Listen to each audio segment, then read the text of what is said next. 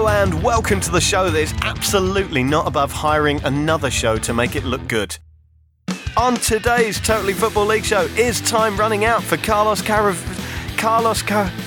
is time running out for the Sheffield Wednesday manager?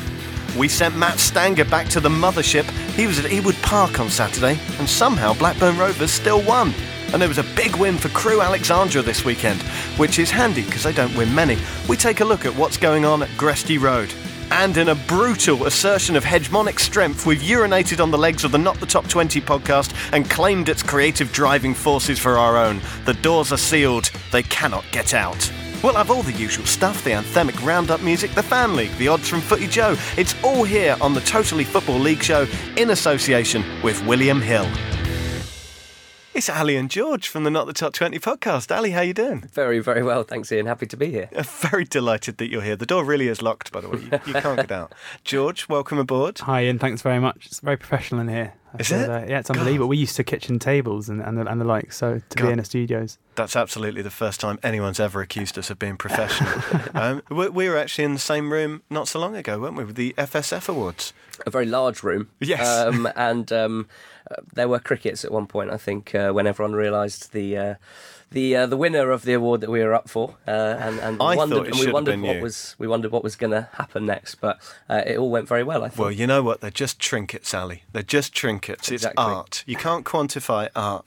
Matt, can't quantify you. We missed you last week. Are you all right now? Yeah, it's great to be back. Thanks for begging me back on the show. Begging, contractually obliged. I don't know. It depends which way you go down. You were at Blackburn, weren't you? You went home. I did. I went home at the weekend, had some delicious plate meat pie at Ewood Park, and it felt wonderful. Trip down memory lane. Yeah. Is it nice going back? Like, even in a professional capacity, do you still get surges of nostalgia? Yeah, I do. Yeah, definitely. And you catch up with old friends and people you used to sit with at the games all those years ago. It was all going swimmingly until that second half, really, and then I thought we were going to throw it away. But yeah, it was great. Ewood Park, by the way, the only ground I've ever had a death threat from a 6-year-old. Wow. Yeah. Walked over to the side of the press box, leaned over and told me quite explicitly that he was going to get a gun and shoot me. Wow. Yeah. Happens in Blackburn. Yeah. They grow up tough and they grow up mean. Should we get cracking on the Championship Roundup? Because we've got a very busy show. Anthemic music. Go. Wolverhampton Wanderers opened up the weekend on Friday night with a routine 1-0 victory away at Sheffield Wednesday. Ruben Neves with a winning goal like a length of the pool table shot in the black. But was that the result of the weekend? Was it bobbins? Sunderland have finally won a home game, bless them. 1-0 victors over serially inconsistent Fulham. And Leeds United are inching their way back towards the playoffs. They just about overcame Norwich 1-0 at Elland Road. Jack Robinson grabbed the first goals of his career to earn QPR a rare win on the road at Birmingham, while Bolton slipped to a third defeat in 4 matches at home to fellow strugglers Burton. And draw specialist Brentford failed to score for only the second time in 17 matches as Barnsley picked up their first point in 6 at Griffin Park. Oh, Sheffield United, what's happened? They were beaten 1-0 by Preston North End. It's 5 games without a win now for Chris Wilder's men, and they are sliding all the way out of contention.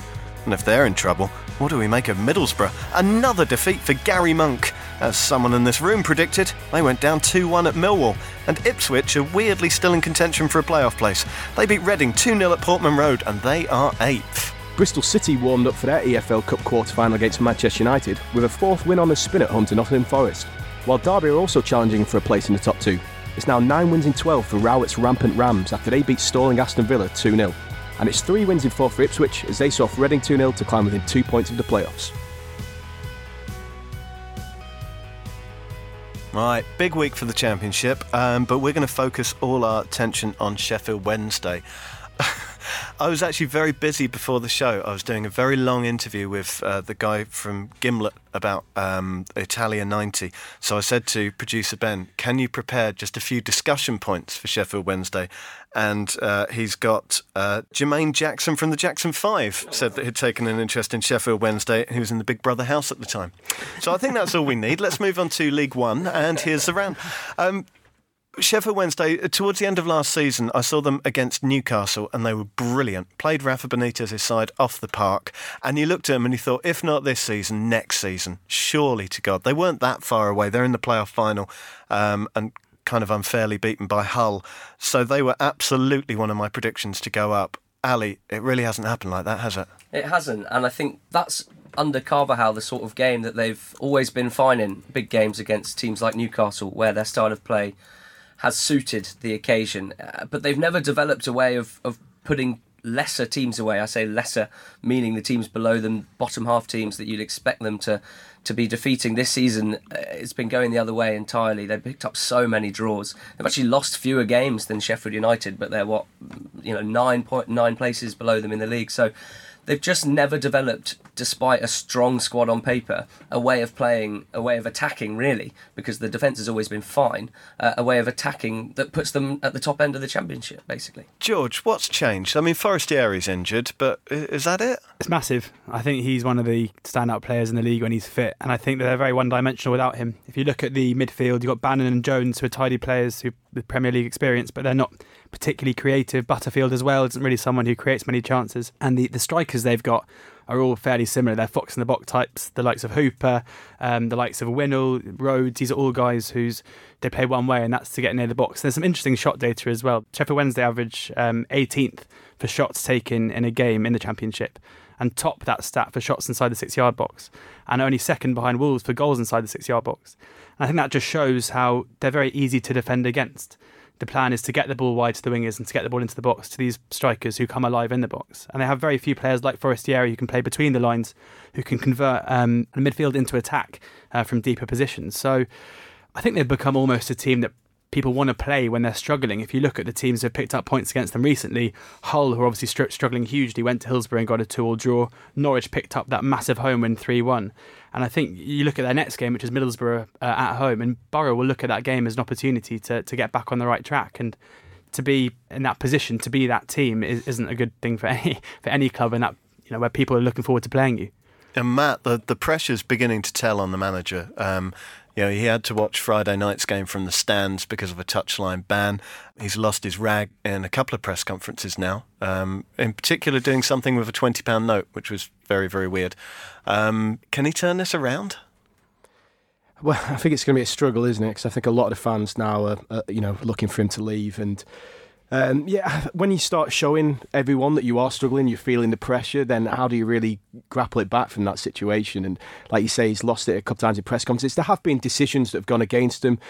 George said Hull picked up that point at Hillsborough the other week, and Michael Dawson, there was a blatant handball that should have been a penalty for Sheffield Wednesday, and you sympathise with Carvajal a little bit over incidents like that. But I think they couldn't get him on mid-table right now. They're 10 points off the playoffs, 10 points off the bottom 3, and the season's threatening to peter out already. I mean, this is the thing. They did have chances against Wolves on Friday, in particular that Adam Reach shot, which was just an awful, awful miss.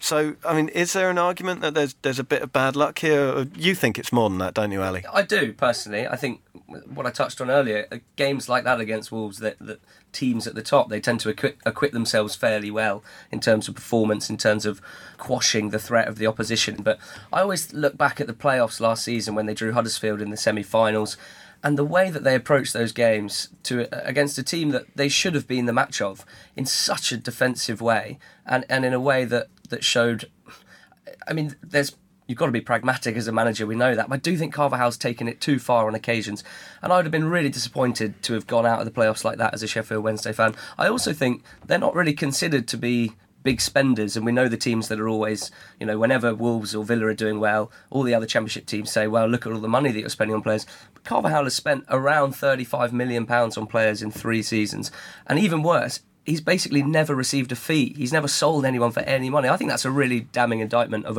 a modern manager. We know you've got to balance the books, and he's lucky to have a very, very kind chairman, Mr. Chanziri, who's given him a longer leash than most chairmen would. George, if they were to get rid of him and bring someone in, who would be at the top of the shortlist? It's hard to say. I think there's a lot of young managerial talent. I think you're looking at Paul Hurst as someone who I think deserves a big job in the Championship. I think even though Shrewsbury look like they're probably not going to keep up that form, what he's done there and what he did at Grimsby before is a sign of a manager who can turn around fortunes of a club very, very quickly. And he'd be someone I'm looking at. Alan Nixon, who's a journalist on Twitter who all EFL fans should follow. He's a locked account, but he's very he gets stuff right basically, and he says that Carvajal's effectively a dead man walking, and the wheels are turning now to try and find a replacement. But if you look at the squad, it's a very old squad. You look at Pudil's 32. Leuven's 34, David Jones 33, George Boyd 32, Kieran Westwood 33, Fletcher 30, Wallace 32. There's a massive overhaul needed, and you'd think if Carvajal was the man to do that, he would have done so in the summer. And the fact that he didn't, and he even brought in players like Boyd, who are already basically past it or getting there. He's gambled on experience to get them up, really. That was the big aim. And, when they're struggling in mid-table, if you look at all the managers that are available at the moment, though, Pulis, he's the man to get the most out of an ageing squad like that, isn't he? So, would they be able to attract him? I don't know. Well, a lot of people forget how big a club Sheffield Wednesday are. The crowds they get now are very, very good. The crowds they get in the Premier League would be absolutely enormous. I mean, there's a fair chance they'll be aiming for someone with a bigger name, isn't there? Yeah, definitely. It's always, as a fan of a League One club, maybe I champion these young League One, League Two managers more than the people who have to foot the bill if it doesn't go well. But and as I mentioned on basically every single not the top 20 pod, there's a man called Michael Appleton who I think would do a very good job at any of these clubs as well, who managed Oxford and completely revolutionised the club as manager in 3 years. And with Claude Puel bringing his own men into Leicester, I wouldn't be surprised if he was putting his name up for these kind of jobs as well. Nice little audition at Leicester, put himself in probably a strong position there. Absolutely. Although I mean, what Puel's done since has maybe shown it wasn't the miracle that we thought it was. But he's he's someone who would get fans on board and play football the right way if there's such a thing, and deserves his chance at a Championship club at least. OK, well, if you want to be one of the many people watching Sheffield Wednesday, tickets are around about £28 for adults, although it's £23 if you're a member of the armed forces. It's the first time we've seen that sort of discount.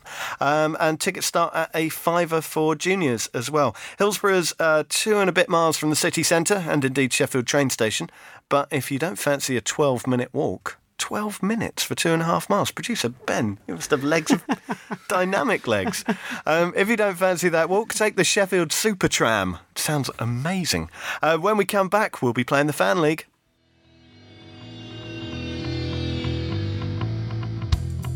Listeners, you like stats, and so do I. So have a bang on this one. 81% of men who try the Cornerstone razor don't go back to their old one. I know. Find out more and get £10 off your first order and free delivery too at cornerstone.co.uk/totally. Welcome back to the Totally Football League show in association with William Hill. You've been on the Sheffield Supertram, Ali. I have. Is it super? Fairly run-of-the-mill. I don't know trams that well, but if that's super, I'd like to know what's less than super, what's normal, because, it's a very handy tool, because it is a long walk, certainly more than 12 minutes. We walked there on the way to the game, decided not to take on the walk back, but then you have the problem of, a lot of people trying to get on the super tram, and it might be super, but it's not necessarily that large, so I think we waved sort of 4 off before we could get on one. So if you're trying to catch the train after the game, got to bear that in mind. That's what I'm saying. It's about 12 minutes to walk to Bramall, so maybe they're making that. Go and watch the better Sheffield team. That would be my tip. Right, that's our mailbag screwed. If it wasn't in enough trouble with you saying Shrewsbury earlier, no, the post will get. Yeah, I know. Sorry, lads. Let's play the Fan League. You know the Fan League by now. You download it off the App Store and you get a slip with 13 games. All you've got to do is pick a home win, a away win or a draw. Which sounds easy. We manage to screw it up almost every week. Let's start with a game that we shouldn't be able to screw up. Leeds against Hull. George, how are you feeling about this? I think it'll be a home win. I think that Hull have obviously turned it around somewhat, but Leeds seem to be a team who, when momentum is on their side this season, they can blast teams away, and I think they'll do that here. Ali, 10 points from a possible 12 for Leeds. They've won their last 3 home games.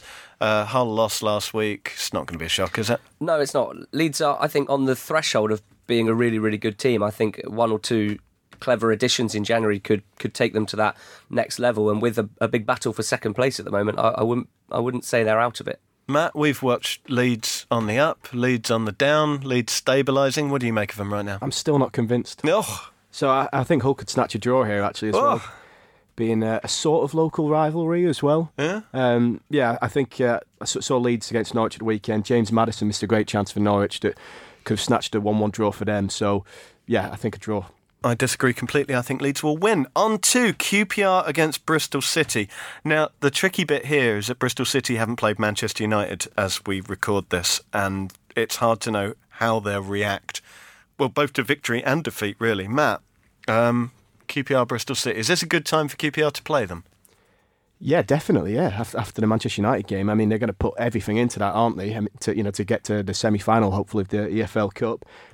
Lee Johnson, hopefully, when his snazzy coat again on the sidelines at Loftus Road at the weekend. QPR as well. We've seen them beat Sheffield United at home. They beat Wolves at home, so we know they're a big test for sides at the top end of the division. And I think, drawing this one, I think it's going to be a close game. Ali? I'm going to go with a home win for some of the reasons Matt just touched on there. They have turned up in bigger games this season, especially at home, and once that atmosphere starts crackling, it's a very tough place to go. There's the Man U tie in midweek for Bristol City, but also I think some of their results have papered over a couple of cracks recently. They've not been dominating teams, they've been sneaking wins, and I think ultimately that'll start to even itself out starting this weekend. George, QPR won last week, but before that they hadn't won in 6. Is Ali drunk? No, I think the QPR are actually better than maybe the table suggests. I do think that Bristol City, they were very, very good, and they'll finish in the top 6 at least this season. I'm going for a draw purely because, irrespective of the result against United, that's inevitably going to take a fair bit out of them. But I do think they're the better team. I shall join you with the fence up my bottom and say draw as well. Sheffield Wednesday against Middlesbrough. We just talked about Sheffield Wednesday, but Middlesbrough, they've lost 4 of their last 6, George. Why aren't they winning? I don't think they're very good. To put it bluntly, I think that we've seen at Swansea, at Leeds, and at Middlesbrough that Gary Monk is a massive momentum manager. Absolutely huge. We saw the wheels totally fall off at Leeds last season, and we saw an amazing run to get them in the position they were in the first place. And at the moment, Borough are down and out. But as I've mentioned, Sheffield Wednesday are the team you want to face. They've drawn 4 of their last 6 games, and I think this is going to be another share of the spoils. You've got Pep Clotet at Oxford, yeah. Gary Monk's former number 2. You only have to watch Oxford for about 3 minutes to go, ooh, what's going on here? Is that what Gary Monk's missing? Possibly. Pep he's obviously a very good coach. He has an idea of how we want to play. It's kind of bizarre though, because we go through a phase of the season. At the moment, we haven't conceded in 2 games, and we were shipping goals for fun about a month ago. So I think it's slightly scattergun. It's a bit slapdash. He's a young, inexperienced manager, but the style of football we play when going well with a player that you must know quite well in Jack Payne at the forefront is can be fairly sublime. But I think stop Payne, stop Oxford, sadly. Mini Messi. We banged on about that too much, so I'm going to quickly run through. So you're saying Borough for the win there? Draw. Yeah. Ali? Yeah, draw for me as well. Matt? Yeah, draw. I'm going Middlesbrough win. Wolves Ipswich. Matt, the last time we had a Wolves prediction, it didn't go well because it was Sunderland, but Wolves Ipswich. Yeah, well, it has to be Wolves, really, doesn't it? But Mick McCarthy going back to Molineux, it could be a surprise result. And Ipswich beat Derby on this fantastic run that they're on at the moment, winning at Pride Park. So, yeah, I'm still going to go for Wolves. Ali? I'd have thought you possibly would think, a Mick McCarthy team, they'll set up really defensively and they might frustrate Wolves into a draw. But actually, Ipswich are a very open team, this iteration of Ipswich anyway, which sort of goes against the last few years. But I think McCarthy just went, sod it, let's put a load of attacking players and try and excite the fans. And they are. But their defences are not very good, and I'm sure Wolves will find a few ways through it. George? Yeah, I was thinking about going for a draw. I think Wolves will win it purely because Mick McCarthy's a specialist at focusing on games where he thinks he can pick points up. And with QPR coming on Boxing Day, I think that'll be at the forefront of his mind even for Saturday. I'm going to be talking to Mick McCarthy on Thursday, and on the off chance he's listening, I'm going to say draw. Because I am that cowardly. Final one on the slip. We'll have to be quick because we're running out of time. Aston Villa against Sheffield United. Villa beaten by Derby, George, which is a bit of a blow because, you can take being beaten by Wolves, I think, but being beaten by Derby, that marks them out as maybe not the playoff contenders we thought they were. And and they had one shot. I think in the whole game. So they're suffering from a crisis of confidence. Having said that, Sheffield United are in the same boat. Although I think that the loss against Bristol City, even with 10 men, was fairly unfair, and we can probably see a return to form at some stage. So I am going to go for a draw. Yeah, I said this last week about Sheffield United, and look what they went and did. They lost to Preston. Ali, Villa, Sheffield United. I'm going to go with Sheffield United here. I think that Villa's thin squad at the moment due to injuries is starting to become an issue. Keenan Davis and Josh Onuma are just simply too young and too inexperienced to be leading that line. And with Grealish coming back into fitness, that will be a boost for them over the Christmas period. But I think they struggle against well-drilled teams with something with a bit about them attacking in an attacking sense, and that's Sheffield United. So I can see Sheffield United getting back on the wagon. Matt, equally confident? Sheffield United victory, definitely. Okay. I will go draw. There you go, just to avoid controversy. Fan League is available on the App Store. Type in Fan League. And if you want to join our league, the Totally Football League, just seek me out, Ian McIntosh, and send me an invite. And as soon as I can figure out what my password is, I will invite you to join. After this, it's time for League One.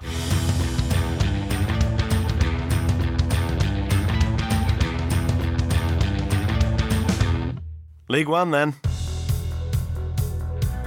After 3 games without a win, Shrewsbury are back. They beat Blackpool 1-0. They're second, and they're 4 points behind leaders Wigan. That little wobble has closed the gap behind them, though. Bradford are fourth after yet another away win, this time at Southend, thanks to a last-minute penalty from Charlie Wyke. And it might be worth keeping an eye on Portsmouth. Kenny Jackett's side beat Bury 1-0, and that's their 5th win in 6 games. They're 7th. Wigan continue to lead the way in League One after thrashing Wimbledon 4-0 at Kings Meadow. But Blackburn are now only a point behind the top 2 as they picked up a 6th win in a row against Charlton.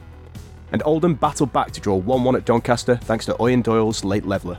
Scunthorpe have lost a little ground on their rivals this week, dropping 2 points at home with a 2-2 draw against MK Dons. Rotherham are losing their way as well. They needed a last-minute equaliser to salvage a draw at home to relegation-haunted Plymouth. And if Pep Clotet's Oxford could get a bit of consistency, they'd be dangerous. Instead, they're 9th after drawing 0-0 away at Rochdale. Gillingham picked up a first home league win since September, and they did it in some style, thrashing Bristol Rovers 4-1, while Northampton gifted Walsall an early lead at Sixfields, before Chris Long claimed the brace to win a vital 3 points for Jimmy Floyd Hasselbank's side. And Peterborough left it late to fight back and beat Fleetwood 3-2 and climb to 8th. Blackburn Rovers then. What an absolute minefield this is. I wrote this at about 1 a.m. And thought, right, the first thing I do when I wake up is I'm going to legal check this. Because there are periods of Blackburn's recent history which are a little iffy. So what I'm going to have to do is kind of legal check it as we go. And I think that's fun. I think that's good practice. Are you a bit more fast and loose at 1 a.m, Ian, than you are in the morning? Yeah, you know, I've got the drinks globe, so that kind of gets me through. So some of this might go a little odd. But left to my own devices, a history would take about 20 minutes. There's so much going on. So I'm just going to split this up into 3 ages. The Age of Victoria. And Edward VII and George V. Blackburn Rovers were one of the powerhouses of the Victorian era. They were formed in 1875. They won their first of 3 consecutive FA Cups in 1884, beating Scotland's Queen's Park twice and West Bromwich Albion once. They got a silver shield to mark the occasion.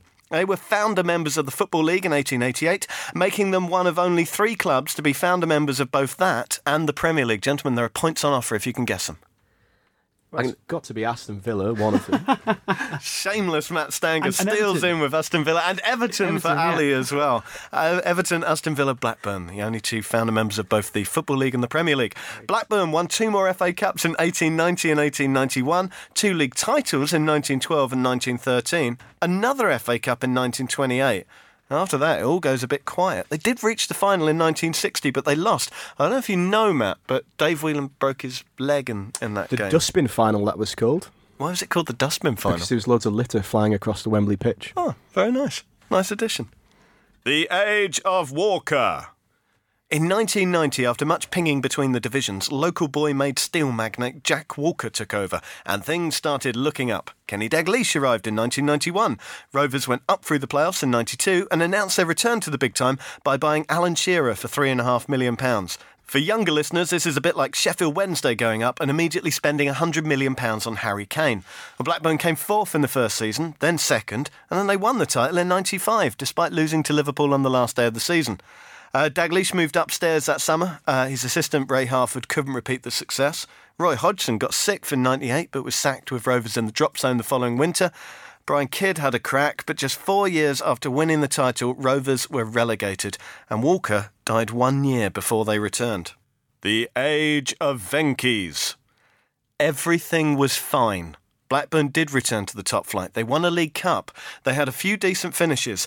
And then the Walker Trust sold the club to the Indian company VH Group, better known as Venky's. And it was clear almost immediately that something was horribly wrong. Venky's were advised by the agent Jerome Anderson. Redacted.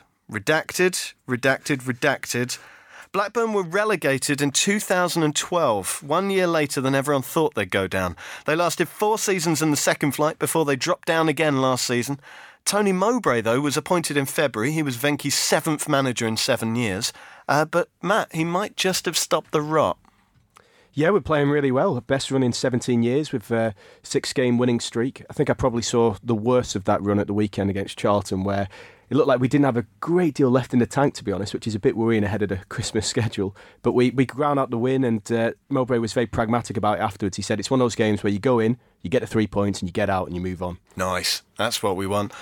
Ali, obviously I've skirted over a few details there that I might not have done if I was just a guest on a show, but, you know, kind of owning the company and stuff, I'm a bit scared of lawyers. Suffice to say, it hasn't been a great period in their illustrious history. No, definitely not. You're not going to catch me out either by making me say anything that I may later regret.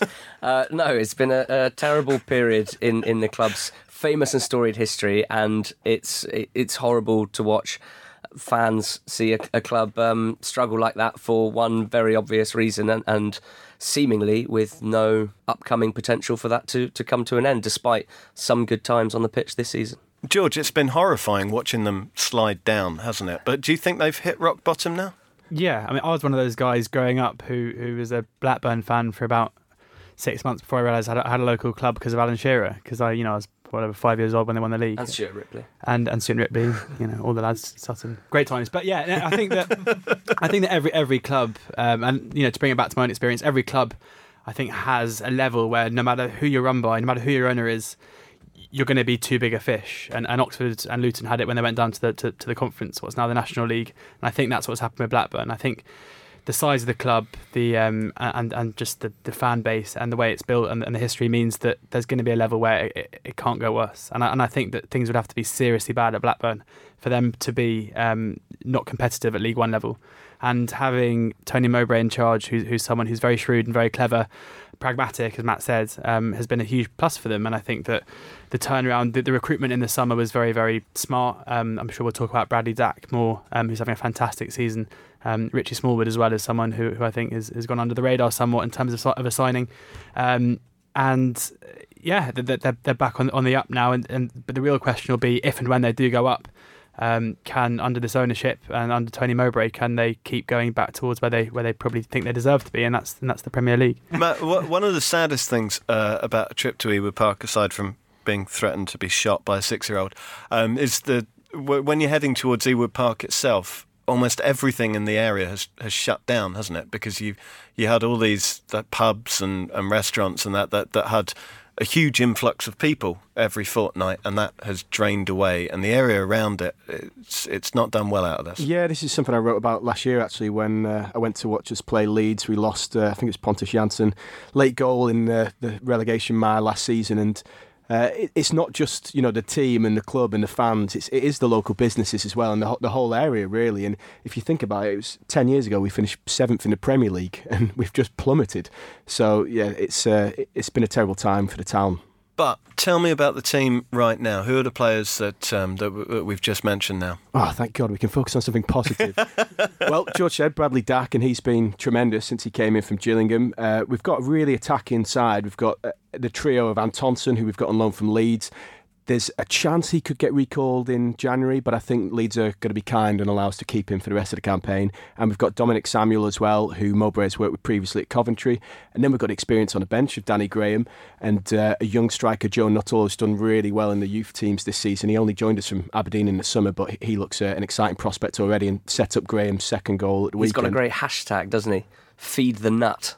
Yeah, and he will score. Nut. Like Feed the Yak, but with Nuttall. I don't know, just feed nuts. Yeah, I've never. I mean, you can cultivate them, I'd imagine. Yeah, eat them. Either way, he still scores. He does score, and he's done really well since coming into the side. But I still think that the experienced players are the ones that are going to be the players to carry us through really in this promotion run, because we've got Charlie Mulgrew, who is having a tremendous season. I think he's scored 8 goals already as a centre half. We've got Elliot Bennett, and we have Craig Conway. And Craig Conway, for me, when I was watching the Charlton game, he was still the best player on the pitch because he's got so much experience at Championship level with Cardiff before us. And yeah, he's someone that will hopefully help us drive back up into the Championship. George, Tony Mowbray had a reputation at West Brom and Middlesbrough for perhaps the football was a bit too nice, a bit too ideologically driven. Is that the case with Blackburn? I don't think so. I think when it's ending and hitting the back of the net, then it's all hunky dory really. I went to Blackburn beat us a couple of weeks ago, and they were very impressive. They were 3-0 up after 15 minutes, and then just managed the game very well. It was one of those games where you came away from it as a home fan, as a fan of the team who lost, thinking, we were kind of in that, and then you actually thought about it, and there was a lot of possession and just not many chances. And I think that ability to see games out now is impressive for Mowbray. Yeah, I went to the defeat against Oldham early in the season, and we honestly didn't look like we knew how to win a game. It was, we made a pretty slow start. We lost at home to Doncaster. We lost at Southend on the opening day. Did you? And and it looked like things weren't going to click. And the fans were very worried. But it's the counter-attacking really. That's our biggest strength, and that's what we showed against Oxford. Yeah. It's what we showed away against Peterborough the other week, and it's sort of how we tried to play against Charlton as well. And I actually thought, even though Charlton had us pinned back and we only had 40% possession throughout the whole game, I thought we might even go on and get a couple more, because that's how we play. Ali? I noticed something that I wanted to ask Matt about. Paul Downing, centre-back on loan from MK Dons, previously at Walsall, never been particularly well fancied, even at League One level, but he is the key to it all. In my research, I found out that he's played 12 games, so he's missed quite a few. In the 12 that he's played, they've won 10 and drawn 2, so unbeaten when Paul Downing plays. 7 clean sheets in those 12 games, which is...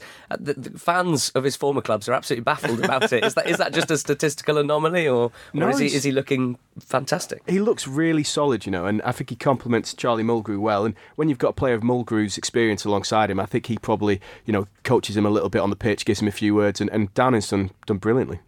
How do you feel about all this, Matt? Are you sounded really enthusiastic there and emboldened. Is this the best it's been to be a Blackburn fan in recent years? Ever. I mean, you may have had some high points in the 90s, but... I think we've just got to enjoy it now, I mean, I stayed away for a long time with a lot of other fans that protested against Venky's, and just kind of realised that until they can get their money back, which is probably never going to happen, there isn't a great deal that we can do. And to be honest, as a football fan, I look at it quite philosophically and think I've been incredibly lucky in my lifetime, because I saw us win the Premier League, and there's not many football fans that can say that. I saw us win the League Cup. I saw us go down and come back up again. So really, we've been spoilt so far in my lifetime. But I think this season it is exciting to see us at the top end of a division again, because we were circling the drain in the Championship for a long time. One of my greatest... one of the stats I enjoy most about Blackburn's period in Championship is we had Jordan Rhodes up front. He scored over 20 goals 3 seasons in a row for us, and we didn't even make the playoffs. I mean, how does that happen?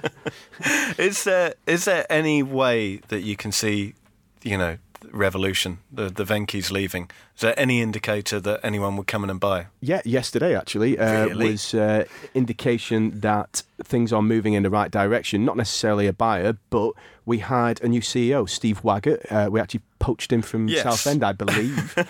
And that's the much needed structure off the field that we haven't really had in the last few years. And just to see things like that happening is a massive boost really for the fans, because he worked with Mowbray at Coventry before as well. So Mowbray's clearly impressed the owners. He's winning his power struggle there, and he's helping not only build a great football team but also structure off the pitch. And also we've tied a few young players to longer term contracts this season, which really needed to happen, because we had a player last season, a local lad actually, Conor Mahoney.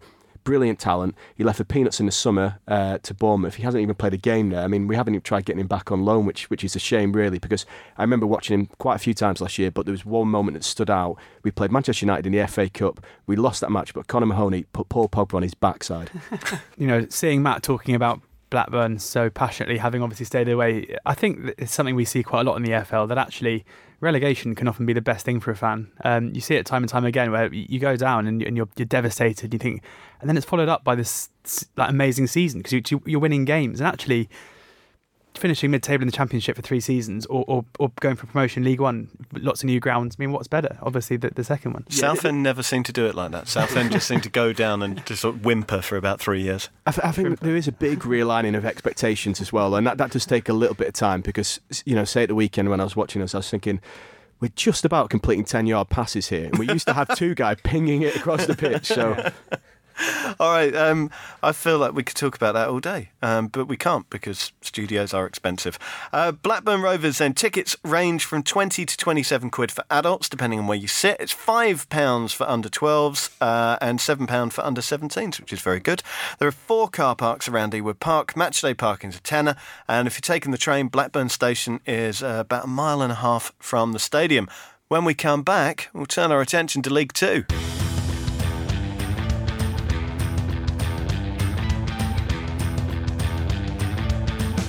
League Two, then.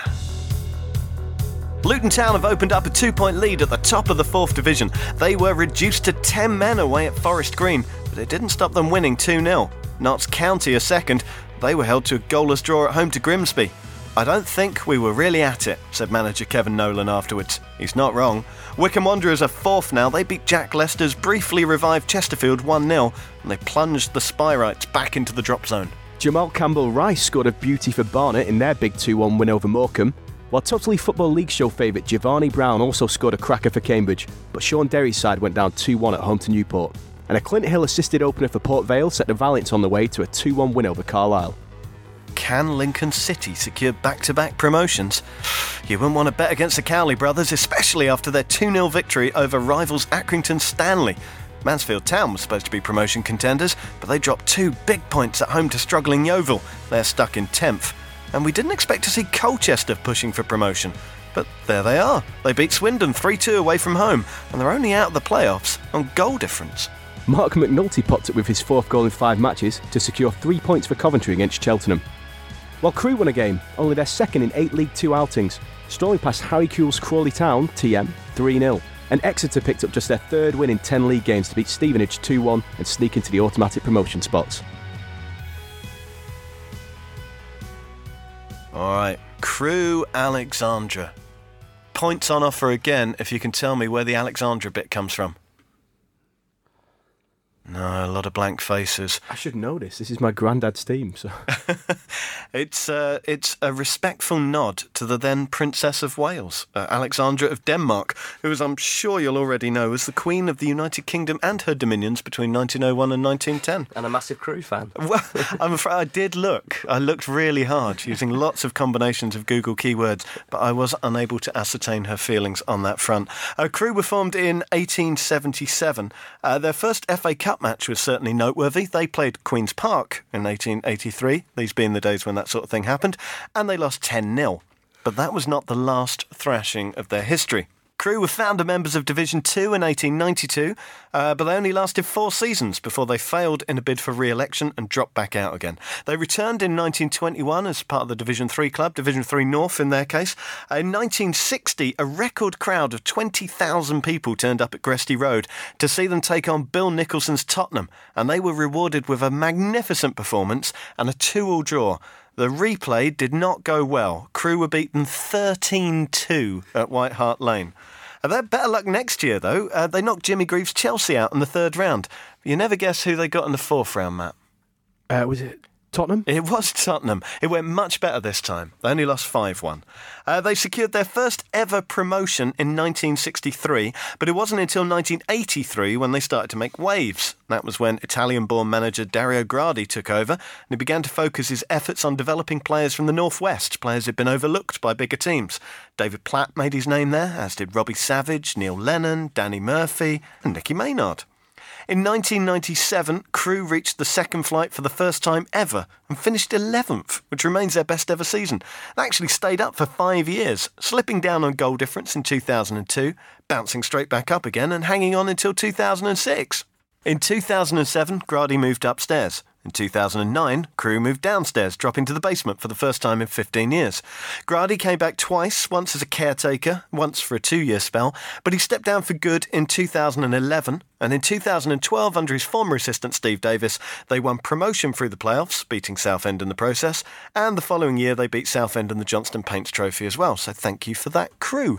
After a series of near misses, however, they dropped back down into the basement in 2016. Davis was replaced by David Artell, but he hasn't yet turned it around.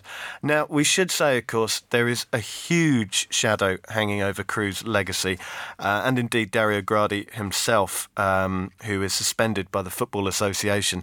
I don't think that we could do justice to that story. Daniel Taylor, on the other hand, has done rightly. He's won all the journalism awards going this year for his coverage of what's happened there in The Guardian and Observer.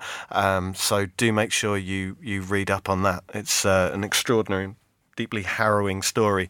We're going to focus, however, on the football. Is there still a space for a team like Crewe, historically the breeding ground of players? Can that still happen after EPPP? Yeah, I believe so. I think that they're, in their own way, still doing fantastic things on that front. There's a bloke called Mark Crane who has a talented son, a young son, and he's trying to work out which academy he should be aiming for. This was last year, and he couldn't find any real information or research into which academies in the UK were actually doing the best for their graduates and for the people involved. So he obviously took some time off work and put together a proper academic research paper on it. And it's fascinating reading. Crewe are one of 3 teams in League 2 with a Category 2 academy. That's Coventry and Colchester, the other 2. And, you know, they're still doing it. In the top 5 tiers of English football last season, there were 36 youth graduates from Crewe's academy playing in the top 5 tiers. That's more than Manchester City, more than Aston Villa, more than Newcastle. They're obviously playing at a lower level now, but 6 of their first team players have come through the academy. They're getting the sort of game time that they wouldn't get elsewhere. And I just think in their own way, and perhaps on a slightly smaller scale at a slightly lower level, they're still a club who are doing something very, very impressive. All right, numbers like that, you can come again. George, who are we looking at in the Crewe side as the kind of the next generation of players to keep an eye on? Well, I mean, that's probably the difficulty, I would say, is that whilst there are 6 academy players, it doesn't look like they've got the talent coming through that necessarily they had in the past that would take them forward and they'd be able to sell on and therefore reinvest. I think that Artell is an interesting character himself. He came in the back end of last season when they were in danger of relegation and did turn it around initially. A couple of it. I mean, he's an interesting guy. He's got degrees in forensic biology. He's got a forensic and analytical science degree at Sheffield University. And some of his quotes are kind of an interesting insight into the psyche of Artell. Last season, when they were threatened with relegation, he got the job. He said, relegation means oblivion. They'll end up in the conference on £200 a week with a job as a milkman, which seemed to get the reaction he wanted. And then at the end of the season, he offered some players new contracts and then withdrew the offers when they didn't sign them immediately. And when asked about that, he said, we all had a say. It's not a dictatorship. I'm not Idi Amin or Pol Pot. It's evolution and not revolution, but we won't be happy with 17th in the table again next season. Well, now they're 19th.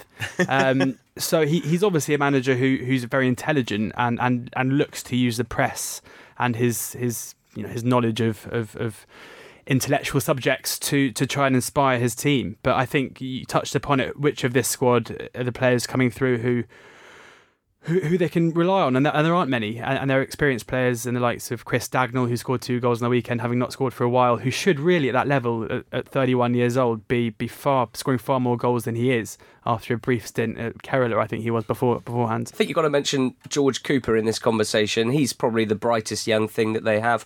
15 assists already this season, which is astonishing numbers, slightly boosted by excellent set-piece delivery, which is, of course, very valuable down at that level. But he is on and off. He's very inconsistent, and that comes with youth, but certainly getting better. He plays with his socks rolled down and his head up, and he's a quality player to watch on his day. Ainley, another midfielder with some quality. Their issue is they don't get any goals from midfield.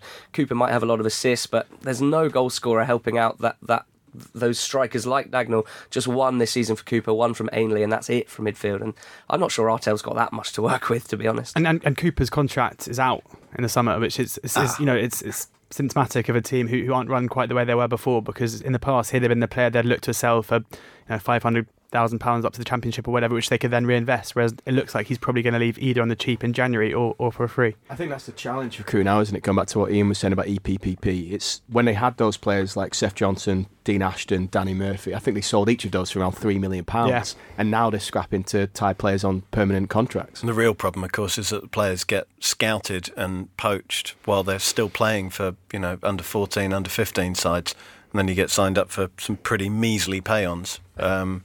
Whereas in the past, as you say, you might get 40 or 50 games out of them before they got poached. But that's another story, and that would probably require another pod and an awful lot of the beep machine. Crewe are 19th, but only because they actually won a game. They've had some pretty barren runs this season.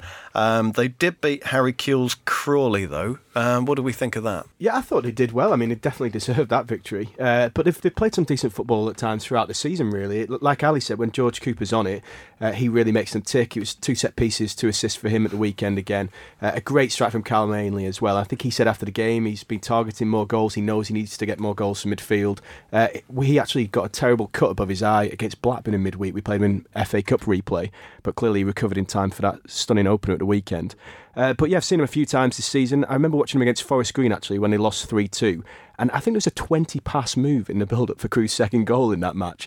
And that sort of underlines, along with the 2-0 win against Notts County earlier in the campaign, that they do have some quality. They just need to bring it out more consistently. OK, if you want to go see Crewe, tickets start at £20 for adults, £6 for under 11s.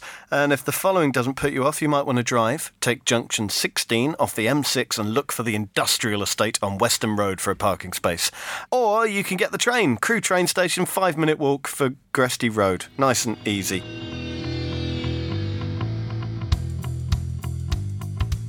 You're listening to the Totally Football League show in association with William Hill, and we're joined by Joe Crilly of William Hill. How are you, Joe? I'm very good, thank you. Excellent stuff. Unlucky at the weekend. That's not the game you want to lose, is it? No, not at all. I was actually quietly confident. I go into every single game of Bolton Wanderers season with a certain level of trepidation, but actually for once I was quite confident that we would get a result, and my father was actually at the game and he called me at half-time and said that it was terrible. Now, looking at the stats, you would think that Bolton dominated the game, but both teams shared 4 shots on target, and by all accounts, Burton had the better of those clear-cut chances. So I think a defeat was very much a fair result. You were so optimistic when we spoke last because it was all looking good, but now Sunderland have started to win. Burton have moved above you. Are you starting to, get the fear again? I am indeed. All I can say is thanks to Steve Cotterill and Birmingham for keeping us off the bottom of the table. All right, let's have a look at some of the things we've discussed today. Next Championship manager for the Chop, Sheffield Wednesday, isn't it? It is indeed. And Carlos Carvajal is 6-4 favourite ahead of the aforementioned Steve Cotterill. Really? And Gary Monk and Ian Holloway. Steve Cotterill's second next favourite to get sacked? Yeah. Already? Yeah, very much. A club in crisis at the moment, Birmingham. I know it's been talked about, but the decision to sack Gary Rowett last season continues to bite the owners of Birmingham on the backside. Yeah, it doesn't get any better with hindsight, does it? Blackburn Rovers, though, great run of form at the moment. Matt's never looked so animated and happy with life. Can they actually win the title? Well, yeah. I mean, yes, technically they can. There's more than enough games left. Yeah, and they're not many points off the top. I'm actually quite happy with this run that they're going on as well. And not wanting to sound like I'm after time in here, but I did back Blackburn at the start of the season to win the league. They were an incredibly short price at 5-2 to win the league. They then drifted after the really poor start that they had this season, but they're again 5-2 to win League One. So that makes them second favourites behind Wigan. What about getting back in the Premier League, say by 2020? Well, I mean, it's very optimistic, but not totally unrealistic. And they're actually 20-1 to get themselves back into the Premier League by the start of the 2020-2021 season. All right, and Crewe actually staying up, because I've got a feeling they're going down this year. Well, it's so incredibly close at the bottom of League Two at the moment, that Crewe are actually odds on at 2-9 to stay up. They're 3-1 for relegation. But if you look at the prices of all of the teams that are there or thereabouts at the bottom of the table, Chesterfield, Morecambe and Yeovil are the favourites, all at 2-1. Forest Green at just a half a point or a quarter of a point behind at 9-4. And then it's Barnet and Crewe at 3-1. So all very condensed in the betting there. Now, TV games. Villa Sheffield United. I'm torn about this one. It's either going to be one of the best games that we've seen all season or it's going to be 0-0, isn't it? Yeah, well, this was one of the ones that you guys discussed earlier with the Fan League, and two of you, I believe, went for a draw. Yep. Two of you went for an away victory. So, I mean, if we're looking at that, the draw price is 12-5, the away price is 13-5, and the home victory is just a shade above evens at 21-20. But nobody really fancied Villa, so I'd be swerving that. Right, if we're looking for a Christmas miracle, Boxing Day brings us Burton against Leeds. The miracle being, obviously, Burton beating Leeds. What's that? Well, obviously, these prices could fluctuate given that there is a match beforehand. But Burton 3-1, so quite a long price at home. The away side Leeds 19-20 in the draw, 12-5. All right, just about enough time for any other questions. Does any of the panel have an interesting story about Dele Adebola? Matt? Interesting is perhaps a bit far-fetched. I've got a short story about Dele Adebola. Once he gave me a Mars bar on Boxing Day at Gresty Road when I went to watch Crewe versus Chester with my granddad. And actually, you asked what my lowest ebb was as a Blackburn fan, and it was definitely losing at home to Crewe in March 2000, just after we'd been relegated to Division 1. They were this tiny second team of mine that my granddad followed, and even as a 12-year-old, I looked at them with patronising eyes, and they beat us. Jack Marshall, I think it is, says, how does everyone rate Preston's chances at a playoff place now? 6 unbeaten, 2 points off 6th, and no longer carrying 7 injured defenders. George, Preston for the playoffs? Not for me. They've certainly improved again under Alex Neil. Ali and I were talking a month or so ago that we thought the wheels are somewhat falling off, and I think they can now make a case for them being up there or thereabouts. Yeah, I think they're still a bit underrated, and it's fair. He makes a fair point, the lad who's asked the question, because that poor run was almost entirely down to injuries, and when they've been fit, or fit-ish, they've been very good, so I don't see why they can't stay where they are or go upwards. OK, Sharpie wants to know, he's a Sheffield Wednesday fan, do you let Carlos go in the summer and start again, or replace him right now? Right now, if you were owner of Sheffield Wednesday...